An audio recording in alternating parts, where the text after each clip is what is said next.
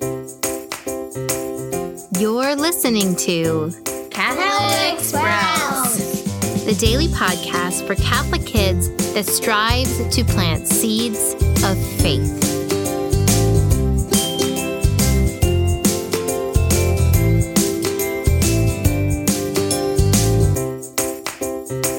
Hey there, Sprouts.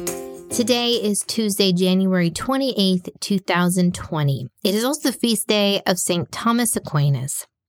This week on the Catholic Sprouts podcast, we are talking about the sacrament of confirmation. We've already talked about how confirmation is a personal Pentecost. It is a time when we stand up as adults and confess those things that were said for us at our baptism. Confirmation is a public yes to God, yes to His Holy Spirit, and yes to the Church. Now, today, we are going to talk about the 4 things that we can see happening at the sacrament of confirmation. When you are confirmed, these are the 4 things that you will participate in.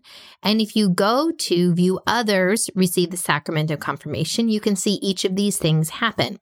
Before we get to that, though, there is something that a person being confirmed in the faith does before they are confirmed.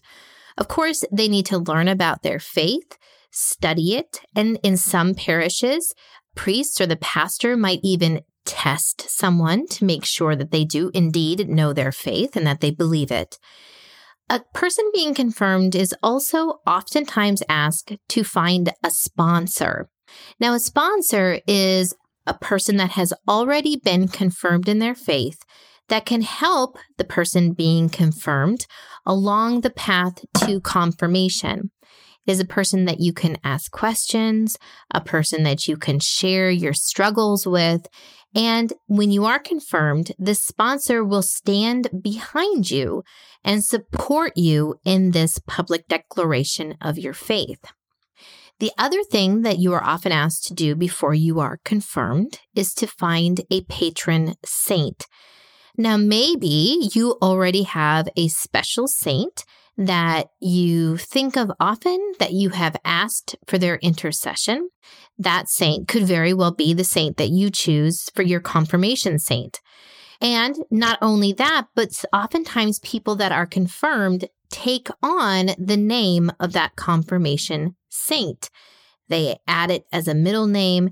And when you stand before the bishop to be confirmed, he will refer to you by your patron saint's name. Now, here are the 4 things that happen when a person is confirmed. And most often, these happen with a bishop present. A bishop shows up and comes into a parish and confers the sacrament of confirmation as often as possible. So the first thing that will happen is that the people being confirmed will stand up and profess their baptismal vows. They will say that, yes, they believe all of these things, and we will be going through in detail those baptismal vows in the next couple days.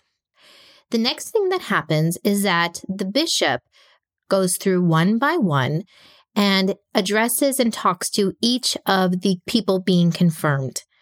While speaking to them, he will stretch out his hands and he will call down the Holy Spirit upon that person. Then the bishop will take chrism oil, the same oil used in baptism, and will anoint the person being confirmed.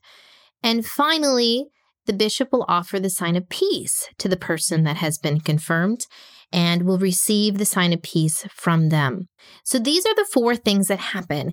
It might not seem like a very spectacular show, but again, remember, a sacrament is not only what we can see, but so much more, it's what we can't see.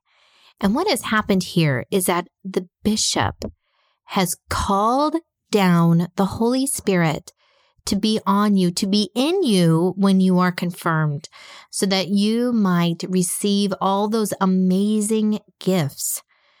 But you are not just receiving them to go and do whatever you want. You are receiving them to do the work of Jesus Christ through His church, which you have just professed your belief in. So a lot happens at confirmation that we can't see. Now, Sprouts, my challenge for you today is to speak with the confirmed person that you are with. Maybe it's an older sibling, your parent, or your teacher. But I would like you to ask them who their sponsor was when they were confirmed, and then also who their saint was that they selected when they were confirmed.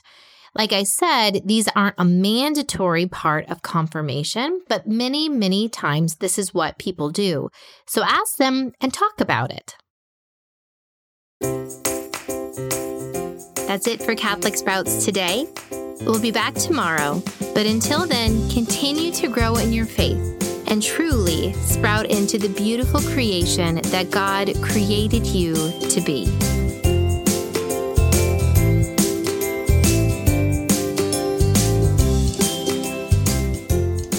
Just a quick reminder that if you are a patron, to please head over to the Patreon site and grab all of your wonderful goodies. If you are not a patron, I invite you to consider joining us. We have lots of goodies every single week, and it is my joy to think of ways for you to go a little bit deeper with the content shared here. To join us on Patreon, simply find the link in the notes for this podcast episode.